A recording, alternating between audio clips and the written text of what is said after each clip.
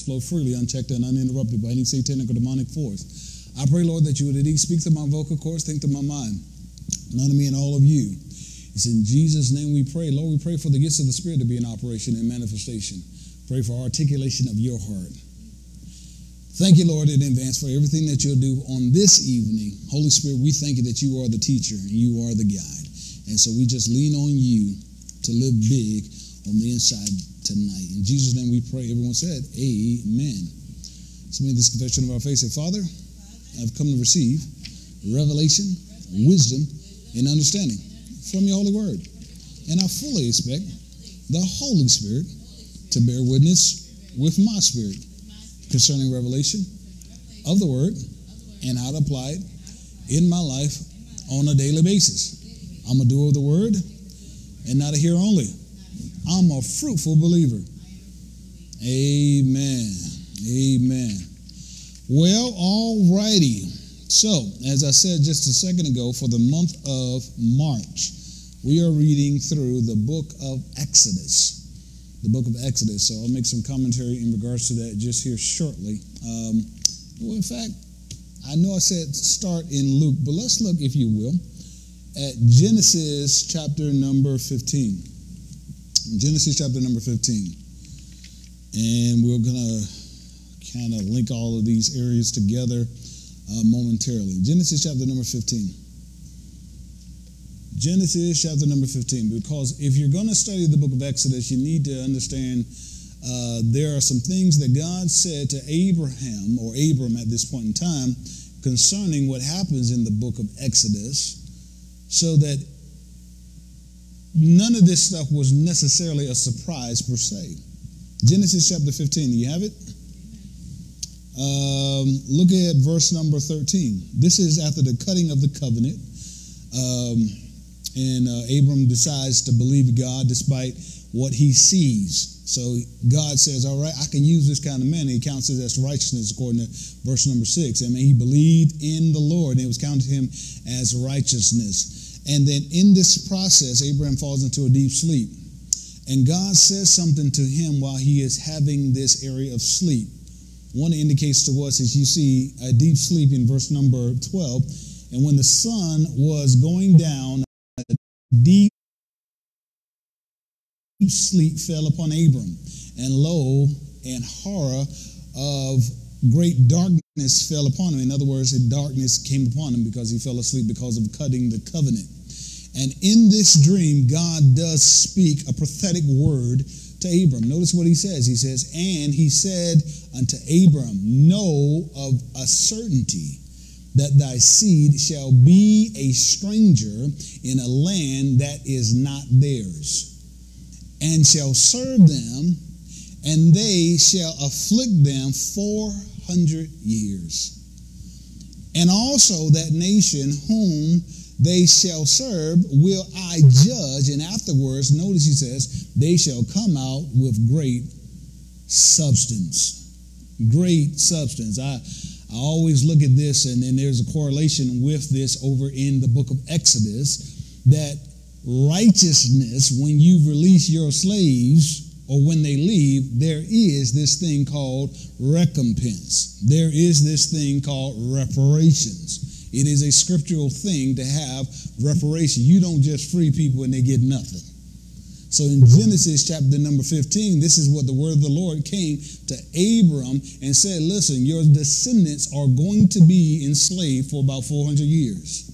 There's going to be an oppression. But notice this, he also says, I'm going to judge that nation for what they do to your people or your seed. So that's another thing we can understand, is that God always has judgment for those that mistreat his children.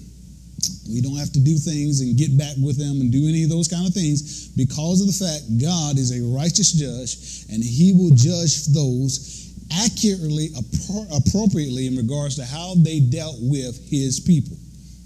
Okay? Number two, we see in this, he says, when they come out, they're not going to come out broke, busted, or disgusted, but they're going to come out with great substance. And I submit to you, in so many different ways, the judgment of the Lord may still be on a nation if the nation does not deal right where they have treated a group of people wrong. It might be something that if it's never addressed or if it's never properly healed, that's the reason why it keeps circulating and coming back up. Because if you do not fix it the correct way, then the righteous God says, when judgment comes, I have to judge in accordance to what you actually did. Maybe that's what we have happening in cycles here in this country of America. Just saying as we start tonight with something that was not planned. All right.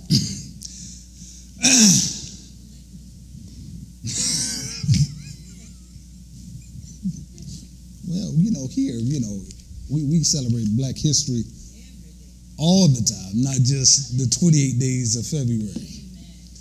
Amen. Not that we are an exclusive church or anything of those nature, but we do want to teach the word and teach things, I believe, with accuracy. All right? Now, we've been talking for the last little while concerning this area of remaining focused, yes? And so we've looked at, if you would, at the areas of what we discovered as our foundational scripture, which is 2 Corinthians chapter 4, and verse number 8 says, we are troubled on every side, yet not distressed. We are perplexed, but not in despair, persecuted, but not forsaken, cast down, but not destroyed. So we have within this two states, the reality of where you could be, but the reality where you can be spiritually at the time of this contradiction, that you can be surrounded and troubled and pressed, but not crushed. You can be perplexed, i.e., I don't see a way out, but I'm not in despair. I'm not without hope.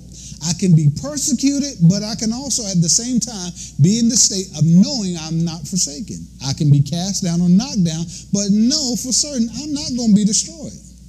Why is this the case? We've said it before. Paul says, from inspiration of the Holy Spirit, we have in the same spirit of faith, verse 13. According as it is written, I believe, and therefore have I spoken. We also believe, and therefore speak. And then he goes on to say, for these light afflictions, verse number 17, which is but for a moment, worketh for us a far more exceeding and eternal weight of glory. While we look not at the things which are seen, but at the things which are not seen. For the things which are seen are temporal, but the things which are not seen are eternal. And so from this, we begin looking at this area of what does it mean to stay focused. We said in order to stay focused, we understand the definition of the word focus means an adjustment for distinct vision or distant vision, if you will. It is permitting clear understanding, permitting clear perception. That's what it means to stay focused. That when I am looking at something, I am permitting myself to see things as God, in fact, wants me to see it clearly. My perception is accurate. I'm not limited to the limitations I see. I am serving a limitless God, and the more I focus in on what He said, I know that the current circumstances, even though they might be an issue, God's word overrides the current situation. This is a temporal situation, but what God said is eternal. And if I stay focused on what He said, what I see will shift to what He said, and it's just a matter of time. To focus also, we've said, means to have direct attention. Now, 2 Corinthians chapter 2 and verse 11 says, lest Satan should get an advantage of us, for we're now ignorant of his devices. And so we begin talking about the device that he uses within the life of the believer, within this topic, is this area of distractions. Yes? We've defined distractions is a thing that prevents someone from concentrating. A thing that prevents someone from concentrating. It is a disturbance. It is an interference. It is an interruption. It is a diversion, a preoccupation. And so we've said that our definition that we're using to centralize this thought, it is a thing that is designed to refocus you away from your mission and your assignment. And so from this, we have looked at these, what started out at 6 is now at 10 types of distractions. 10 types of distractions, and we've been looking through the scriptures and placing these areas together and in our understanding so that when these distractions show up within our lives, we can recognize them and not fall prey to them. The first one we've said is number one. That's not number one, but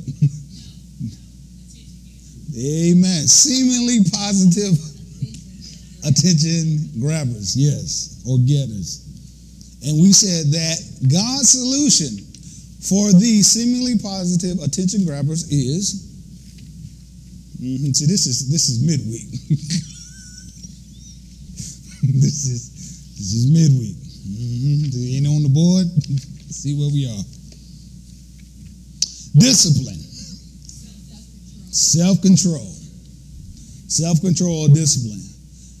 God's solution for these seemingly positive attention grabbers, if you will, is discipline or self-control, which is something that he gives you as a fruit of the Spirit. It's not something that's just going to happen or drop on you. You're going to have to employ some self-control, right?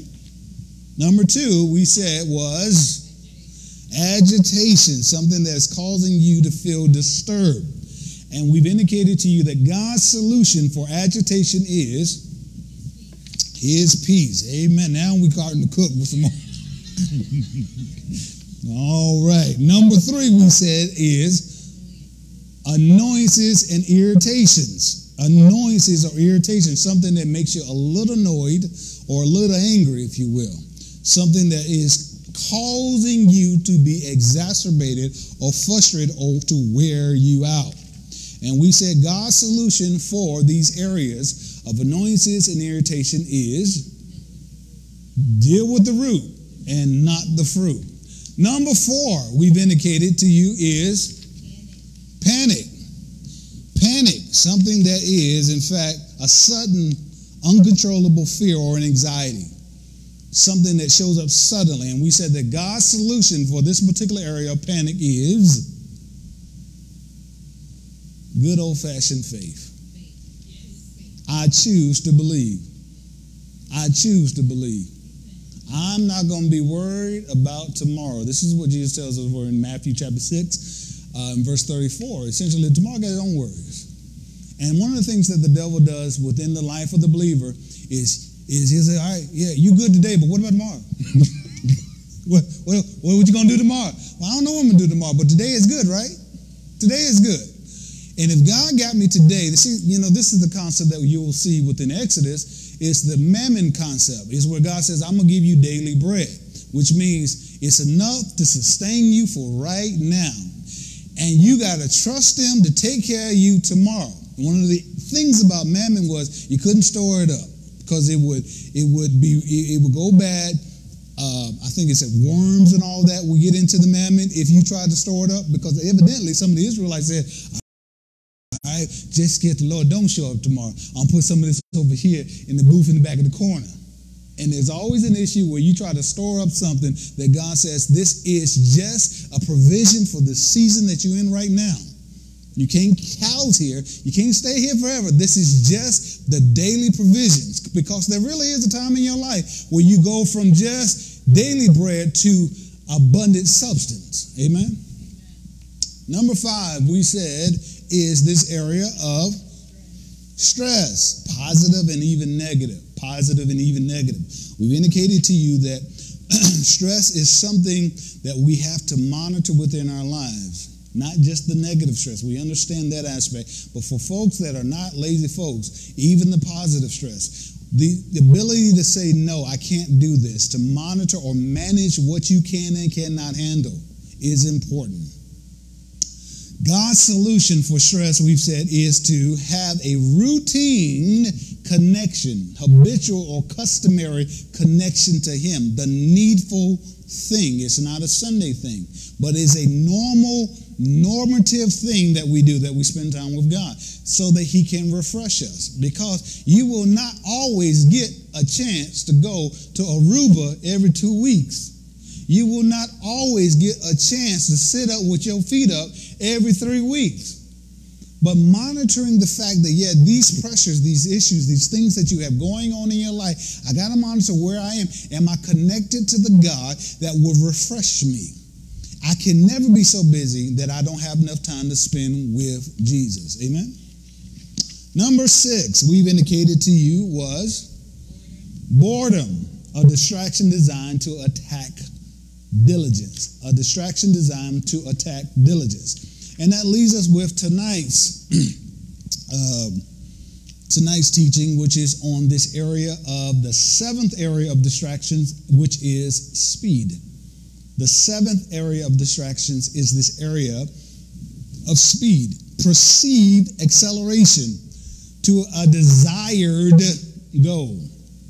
Perceived acceleration to a desired goal. This does not often seem like a distraction, but in fact it is. It is where you see an opportunity to accelerate quicker.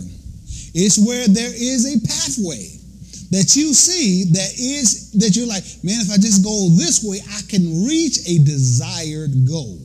It can even be something that you feel is that something that God called you to, a vision that you have.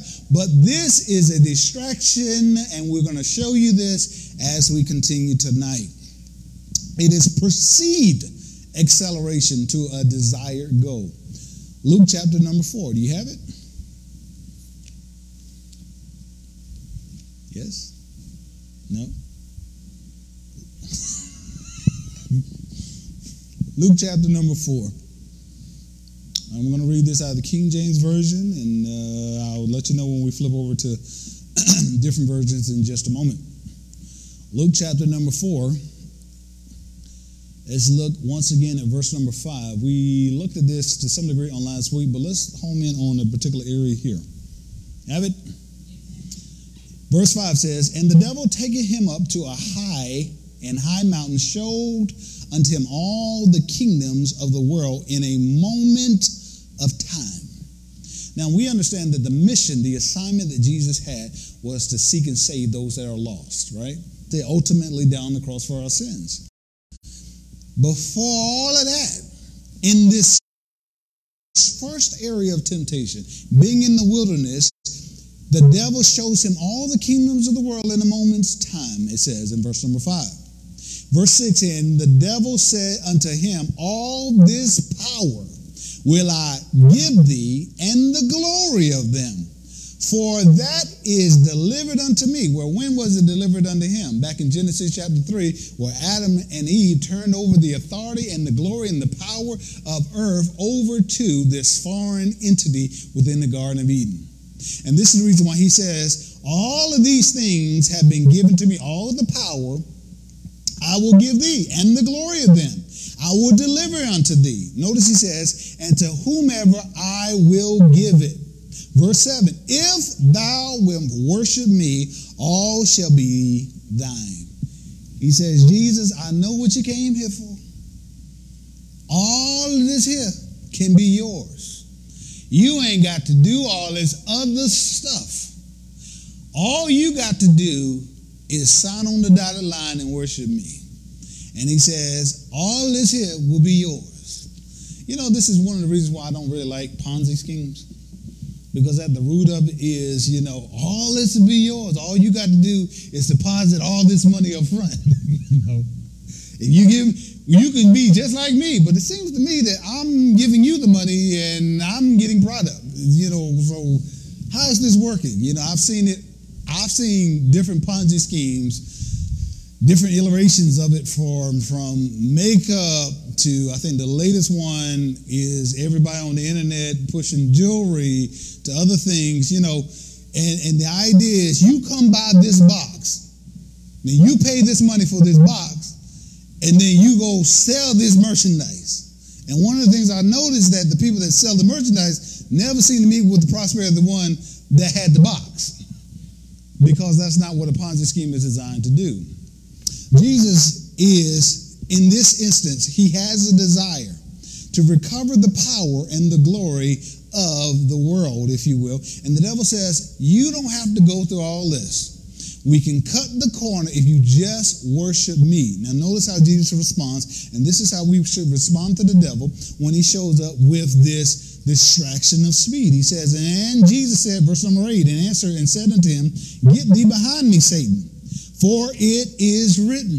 Now this is how you deal with the devil. You don't say, get in your flesh. You deal with him with saying what the word says. He says, for it is written, thou shalt worship the Lord thy God, and him only shalt thou serve. We need to understand, when you speak to the enemy, you need to know the word. Jesus didn't say, wait a minute, hold up, let me find out. Now, it says something, I heard the pastor say something. Which scripture was that? You're not going to run the devil off like that. Hiding the word in your heart becomes important if you want to walk in authority, which is the reason why we drill, and after that, we drill some more. Because speaking to the enemy that's in your house is something that is in your purview, and you should do it. Okay? So Jesus deals with this distraction of speed by speaking forth the word. Now, my assignment is to tell you about this area of shortcuts. Shortcuts. Speed is a distraction because it is the temptation to take a shortcut to a desired goal. A shortcut. It is where we say in our community, you know, y'all, it don't take all that. You ain't got to do all that. It really don't take, why are you doing all that? Or they even say, you know, in a negative connotation, girl, you're doing too much because you are pursuing excellence. You are pursuing diligence. It is where we think that we can take a shortcut in order for us to be prosperous. Proverbs chapter 21 and verse number 5. Let's look at that. Proverbs chapter 21 and verse number 5. I'm going to speed up and slow down just for a moment. This is out of the New Living Translation. Proverbs 21 and verse 5 says, good planning and hard work leads to prosperity, but hasty shortcuts lead to poverty. Hasty shortcuts lead to poverty. You will always lose taking a shortcut. Matthew chapter 7 and verse number 12. Now notice out of the Message translation. Verse 13 says, rather, don't look for shortcuts to God. The market is flooded with surefire, easygoing formulas for a successful life that can be practiced in your spare time. Don't fall for that stuff, even though crowds of people do. The way of life to God is vigorous and requires total attention. Don't fall for shortcuts. What was going on in Genesis chapter number 3? You can be just like God. Man, you don't need God. I got a shortcut. The devil will show up in our lives and say, you don't need to do all that faithfulness stuff. I got a way to get you past all of that to a desired place. Because one of the things we've indicated to you before is that the devil will watch you. He sees where you are going based on how you are practicing areas of diligence, how you're practicing areas of seeing where your passion is. And what will happen is he'll say, all right, what we can do, how about I give it to you right now? And if you're not careful in discerning that this is a distraction, then what you'll do is say, oh yeah, let's go that way. Exodus chapter number 2. Let's integrate some of these areas together. Exodus chapter number 2. I want you to notice something, and this, as we're reading through the book of Exodus, one of the things that you should understand, because it happens pretty rapidly as far as the scriptures are concerned, Exodus chapter 1 begins talking about the fact that the Israelites had been in Egypt for a number of years. The whole generation of the Joseph generation dies. There was an original, I think the scripture says 70 people in verse number 4, that are descendants that came to Egypt. And in a matter of time, and when Joseph dies, they begin to grow and expand. But eventually, verse number 8 says, out of the New Living Translation, eventually a new king came to power in Egypt who knew nothing about Joseph or what he had done. And subsequently, they become afraid of the very people that were a blessing to them. This is what the scripture goes on to say. Because an insecure leader, the problem with this, an insecure leader becomes a very dangerous person. Because they will try to kill the thing that could be the biggest blessing to them. And so it was in the land of Egypt, that the very people that had been the blessing to them, when a pharaoh or a leadership moved in position that did not know his history, did not understand the contributions of that same group of people, he turned against the people that were originally a blessing to the nation. And that's the reason why we see in Genesis where God begins to say, all right, there's going to be a season where there's judgment because of the fact God still hasn't forgotten the blessing that was given to Egypt at the hands of his people. All right, side journey. Moses, by the time we get to chapter number 3, is 80 years old. He's 80 years old when God calls him back to his purpose. And the scriptures are very distinct in telling us this in various places because he is not by any means or method a young man when he enters into his distinct purpose. But now let's begin here at Exodus chapter number 2, and we're going to put some of these areas together. Exodus chapter number 2, because if I stay there too long, we won't finish tonight. I love this book, and I love the story of Moses, and so let me not just dwell in one spot. Exodus chapter number 2, notice this. The scripture says this out of the New Life Version. One day Moses had grown up. He went out, notice the scripture, he says, he went out to his brothers and saw how hard they worked. Now, we understand the story of Moses and how the Pharaoh, he sent out a decree to kill all the boys of the nation, right? We remember the story how Moses' mother, in fact, in chapter 2, it begins, it says that she placed Moses into a basket and he went down the river Nile, and then the princess of the nation saw Moses and sent her servant out and picked him up, and she fell in love with him. And at that time, Miriam, his sister, said, hey, you need some help with that baby? and so Moses, in a moment's time, goes from being down the river, not knowing what's going to happen, to being safely back in the arms of his mother. Now, one of the things that always struck me is verse number 9. The scripture says, take this baby and nurse him. And the princess told the baby's mother, I will pay you for your help. She's a slave, but she's getting income to take care of her own baby. You know, God can set you up in such a way that the thing that you would do for free, he'll pay you for. Just in a moment's time. Mama of Moses sent the baby down the river. When the baby came back, he came back with some income. Just a side journey once again. I told you, I love this book now. Now, so what we see happening is that Moses grows up in Pharaoh's house. So after, I want to say about 3 months, the scripture says, Moses is returned to Pharaoh's house, and he grows up in Pharaoh's house.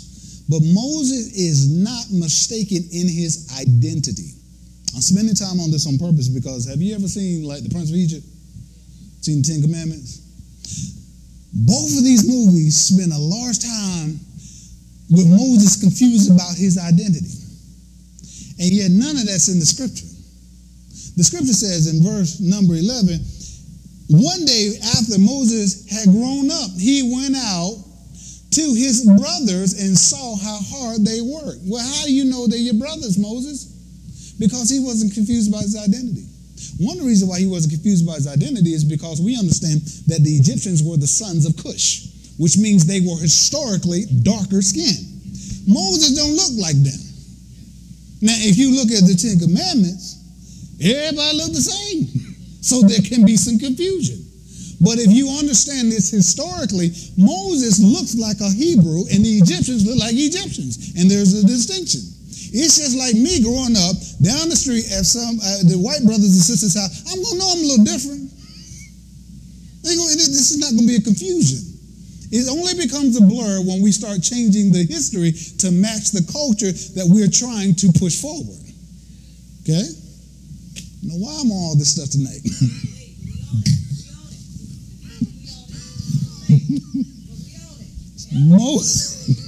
Moses knew who he was. I want to prove this by the scriptures tonight. Turn over, hold your finger there in Exodus, turn over to Hebrews. Hebrews chapter 11, since this is Bible study. Hebrews chapter 11, verse 23. We see right here in Exodus chapter number 2, it says, one day Moses grew up and he went down to look at his brothers and sisters. His Hebrew brothers and sisters, right? And see how hard they worked.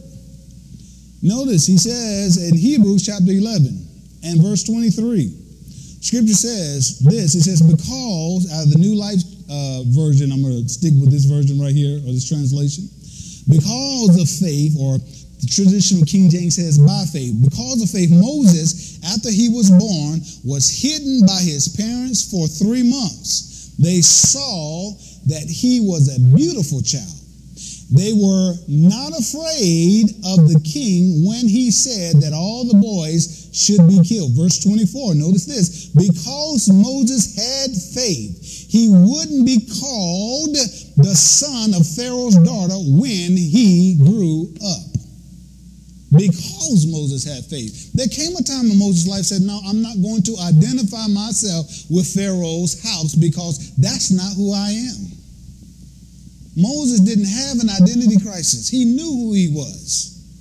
That becomes important when we look at Exodus chapter number 2, because Moses and verse number 11, he goes down to look at the hard work of his brothers and sisters. He knew that he grew up in privilege. He knew he was educated. He knew maybe he had a sense of what his purpose was. Now notice as we go back to Exodus chapter 2, I said, hold your finger there. Verse 11. Verse 11 says again, one day after Moses had grown up, he went out to his brothers and saw how hard they worked. He saw an Egyptian beating a Hebrew, one of his people. Well, how do you know they're your people? Because Moses didn't have an identity crisis, right? Verse number 12, out of the New Life translation or version. So he looked this way and that, and he didn't see anyone. And so he killed the Egyptians and hid him in the sand. So you can get this picture now. Moses is out here looking at his people, and you almost get the sense that Moses is a little radical. He's like, nah, look at that. Are you beating them? So Moses looking to the left, looking to the right. And he decides, this is my opportunity to do something for my people. Notice this, verse 13. The next day, he went out and saw that verse number 12. So he killed the Egyptians and hid them in the sand. Verse 13. The next day he went out and saw 2 Hebrews fighting. He said to a man who did the wrong, why are you hitting your neighbor? But the man said, who made you ruler and a judge among us? Do you plan to kill me like you killed the Egyptian? In other words, his brothers, he said, who is you? Now notice this, that Moses was afraid. He thought, for sure the thing I have done is known. Verse 15, and when Pharaoh heard what had happened, he tried to kill Moses. And Moses ran away from Pharaoh and stayed in the land of Midian and sat down by the well. So Moses knew who he was. He knew maybe perhaps he had a sense of what he was called to do. The scriptures tells us over in Acts that he's about 40 years old at this point. He is not a young man. And at the time that he makes his first move to do something, he thinks that his people would embrace him, when in fact they're a bunch of tattletales. And Moses, being Moses, is like, man, look here. My life is in danger. Pharaoh is now trying to kill me. Forget y'all. And he runs out to Midian. And the scripture tells us He marries. He has 2 boys. And I can get the impression that Moses is like, I am done with them. Okay? Tried to help them. They told, forget them. Amen? What was Moses doing? He was trying to do something through speed. What maybe Moses thought he was, he in fact was. But he thought he could get there overnight when in fact God had a strategic time for him to become everything that was in his heart. Yeah, you can turn that completely off if you want to. So what we see, and we'll see this later on in chapter number 3, is that while Moses is a shepherd in the field, like I said, he was 40 when he left. It'd been 40 more years, so he has not, these 2 sons that he had, they're grown. They're not little boys. He have had a nice life with his new wife. Raised his sons. I bet Moses said, this is good for me. I'm retired, living my best life, got some land, the boys are doing well. But one day he looks up and he sees God calling him back to his purpose. Something burning on a hill. And I submit to you, that's what happens. That when you get away from your purpose, God will always send you something that attracts you back to what your purpose is. But it's not in speed. It's not in this acceleration. It is something that takes place in God's divine time. What am I saying tonight? God's solution for this distraction of speed is patience. Patience. This is not a word we like to hear. Patience. But Lord, we can get that faster. No, patience is God's solution for this distraction of speed. Ecclesiastes chapter 3 and verse 1. Let's look there really quick as we get ready to close. Ecclesiastes chapter 3 and verse number 1. God knows what time things are to take place. For Moses, you need to be 80 years old. You need to understand what it's like to shepherd sheep before you get ready to shepherd God's people. You need to know what it's like to have your people reject you, because you're going to need to know all these skills when you get ready to walk into your purpose in the wilderness. Because these folks in the wilderness are going to be like these sheep. They're going to act like fools at times. And you got to know how to deal with them. These people in the wilderness are going to tally-tale on you. They're going to do all kinds of stuff. And you got to be calm, demeanor. You got to be able to know how to navigate with all of these folks, Moses. And you wouldn't have not had the skill set at 40 that you did have when you were 80. And God knows this. Ecclesiastes chapter 3 and verse number 1. He says, to everything there is a season and a time for every purpose under the heaven. God has a purpose for every season and time in your life. And that is something that is easier said and harder to live. The God, you really know what you're doing? Because it don't feel like you do. I can imagine maybe Moses had flashbacks at age, 65 about when he lived back in Egypt. He tried to help them Negroes out, have them folks out. And look what happened. And notice, though, what you'll see as we're reading through the book of Exodus is that when God does call Moses, Moses begins giving God a bunch of excuses. Lord, I'm a stutterer. Lord, I got this. Lord, I'm not good at this. Send somebody else, Lord. In other words, when I read that, I see Moses said, I got a good life. I'm good. I don't want that. He doesn't know I've come down to deliver my people. The same passion you had, now it's time. Something about God waiting until you don't want it no more to say, now is your time. Because when you went in your 40s, 40 years ago, maybe it would have been about you. But now when you go back as an older person, you're going to know it has to be about him. 1 Corinthians chapter 10. Now watch this. We're familiar with this scripture. God has a purpose for every season and every time. Notice this, out of the New Life Translation. I want to read this out of this because I like how it reads this. You have never been tempted to sin in any way in a different way than other people. God is faithful. He will not allow you to be tempted more than you can take. But when you are tempted, he will make a way for you to keep from falling into sin. Now, if you look at that, you're like, well, bless God, I ain't sinning. I'm doing what I need to do. Well, Romans chapter 14 and verse 27 says, anything that's not done by faith is sin. So when I decide that I ain't going to trust God, you in sin. It's very simple. Trusting God is not an option for the believer. It is a lifestyle. Believing and walking by faith is a lifestyle. And when I am walking by faith and I don't see a way out, I got to know that God would not have led me this direction without having a life option attached with the direction he sent me. Another scripture, James chapter 1. I'm going to read this out of the Voice translation. James chapter 1, verse number 12. It says, happy is the person who can hold up under the trials of life. At the right time, he'll know God's sweet approval and will be crowned with life. As God has promised, the crown awaits all who love him. Verse 13.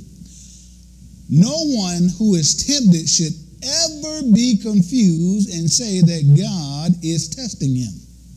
The one who created us is free from evil and can't be tempted, so he doesn't tempt. So God is not the one that's tempting you, or God is not the one that's leading you, or in other words, or is the one that is the author of the trial. But God will permit the trial or the test within your life because there is something that you gain when you get to the other side.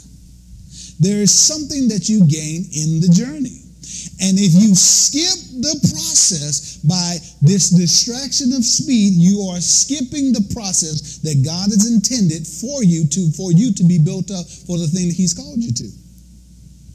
1 Peter chapter 1. 1 Peter chapter 1, back in the New Life Translation. You all right?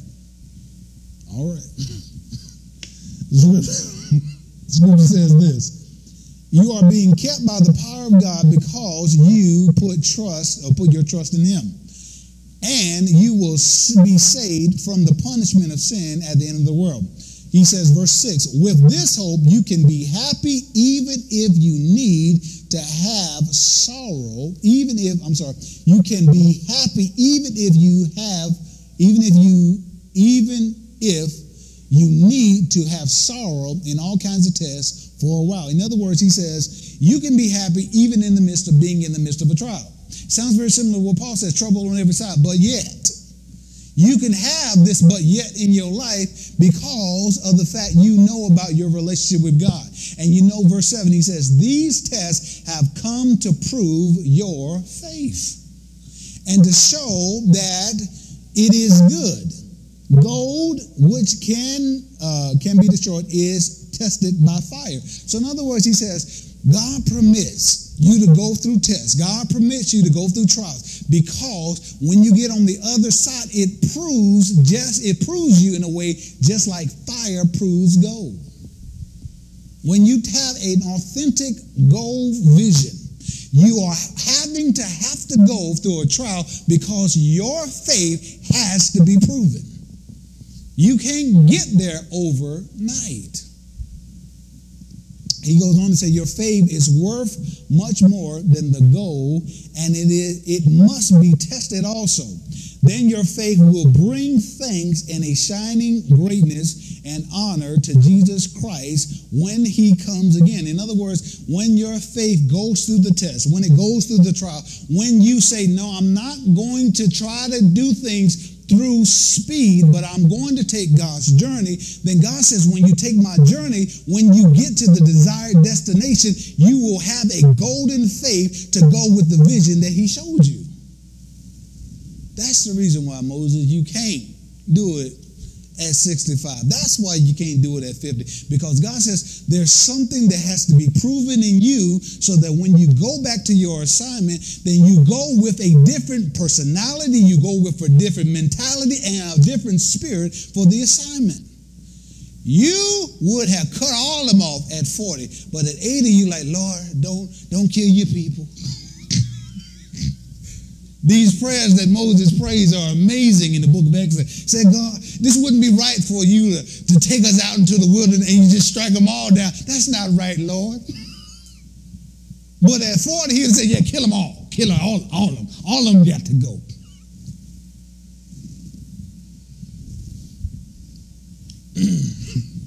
James chapter 1 and verse number 4, as we're familiar with it, says, but let patience. Verse 3 says, knowing this, he said in verse 2, my brother, count all joy when you fall into diverse temptations, knowing this, that the trying of your faith work of patience or endurance. He says, but let patience have a perfect work, letting us know that patience does have a work on the inside of you. Patience does have a work, that ye may be perfect and entire, wanting nothing. We don't like to hear about patience. Don't nobody want to hear about that. What you mean? I want it now. Let's build it now. We write stories about businesses that blew up. We oftentimes don't write about the ones that blew up, and then there was a second blow up when they fell apart and collapsed. There's something about not falling prey to the distraction to speed things up. This is where I'm going to close for the sake of time. 5 things I must learn to be good with. 5 things I must learn. I got to learn this, that I got to be good with these areas. Number 1, God has a purpose for my journey. Waiting time is never wasted time. God has a purpose for my journey, right? Number 2, God is just as interested in my journey as my destination. God is just as interested in my journey as my destination. Now, we like the destination part. Yes, we do. We preach sermons about it. We talk about it. We have vision boards. But God is not just interested in where you are going. He's interested in how you got there. Number 3, 5 things I must learn to be good with. Stretching is intended to develop me, not kill me. Stretching is intended to develop me and not kill me. God does not lead you to failure. If I am going this journey and I'm in the midst of a trial, I'm in the midst of an issue, there has to be a life option attached to a permitted trial. And since there has to be a life option attached to a permitted trial, then God did not lead me out here to fail. I might feel like I'm failing. I might feel like it ain't going to work. That is to feel perplexed, like there is no way out. But I know that there has to be a way out, or he would not have led me here. Stretching is intended to develop me. God didn't call me out here in the wilderness to kill me. Number 4, 5 things I must learn to be good with. Trusting God means trusting his directions and his directives. His directions and his directives. His plans and his methods. Some of us like his plans, but his methods, no, not so much. Why we got to go this way, Jesus? What was going on? Sound just like the children of Israel out in the wilderness, always murmuring and complaining. And God says, I can't use you as long as you can keep murmuring and complaining. Proverbs 3 and verse 5, out of the Voice translation, says, place your trust in the eternal. Rely on him completely. Never depend upon your own ideas and inventions. Never depend on your own ideas or inventions. This is out of the Voice translation. We all know the traditional King James. 5th thing I need to learn to be good with. Things I need to know. I need to know this, and I got to learn to get to the point where I'm just good with this. Number 5, there is no such thing as faith without questions. There is no such thing as walking by faith without having questions. Where are we going? Trust me. How are we going to get there? Trust me. Are we there yet? Now, when we say that too, and we sound like that, we sound just like the kids that, in the back. Oh, are we there yet, God? Lord, we've been out here for a while. Trust me. Because what we're really articulating is, God, I don't really trust you yet. There is no such thing as faith without questions. Getting to the point where I say, God, I trust you. When God says, all right, keep going this way, and he don't say nothing else to you. He's trying to see, are you faithful? Are you going to despise small beginnings? Or can you be trusted with the last thing he told you? Because if he don't say nothing else, it's because you don't need to know nothing else right now. Stick to what he last told you to do, even while you got the question. What we doing? How we going to do this? How is this going to happen? I don't know none of that. All I do know is we're going to keep showing up doing what we know to do. Hebrews 11 and verse number 1. The Voice translation, we know the King James Version, but the Voice translation says it like this: faith is the assurance of things you have hoped for. The absolute conviction that there are realities you've never seen. The conviction that there are realities you've never seen. If I've never seen it, that means I'm going to have some questions. God, you're telling me to believe something I can't put my senses on. And so naturally, if I can't touch it with my senses, that means I'm going to have questions. And God says, I need you to suppress the questions, and I want you to elevate the trust.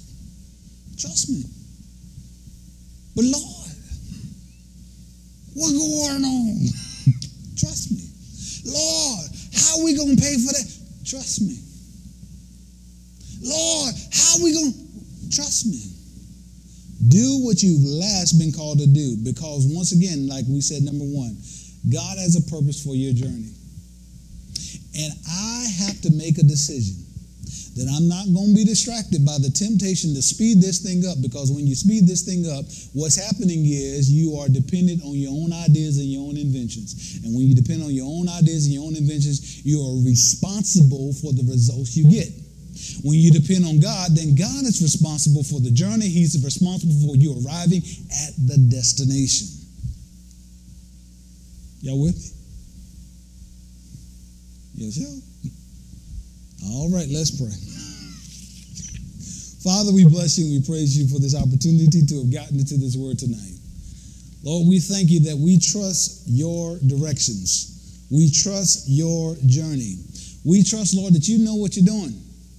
And so, Lord, we will not be distracted even by things that are showing up in our lives that say, hey, you can be sped up this way. We'll not be lured in by things that will ruin our credit, God, because of speed. When we understand that a faithful man will abound with the blessing. We thank you, Lord, that we will choose as an act of our will to concentrate on the daily bread, the daily word that you give us, instead of being allured away by other things.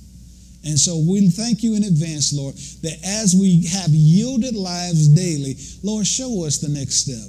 Show us how to be faithful in the things that you set our hands to do right now. Show us how to maximize on the step that we have. Give us witty ideas so that we can be the best at where we are and we can be prepared for elevation. We give you praise for everything in advance. It's in Jesus' name we pray. Everyone said, amen. Well, we'll see you on Sunday. Amen. Praise the Lord.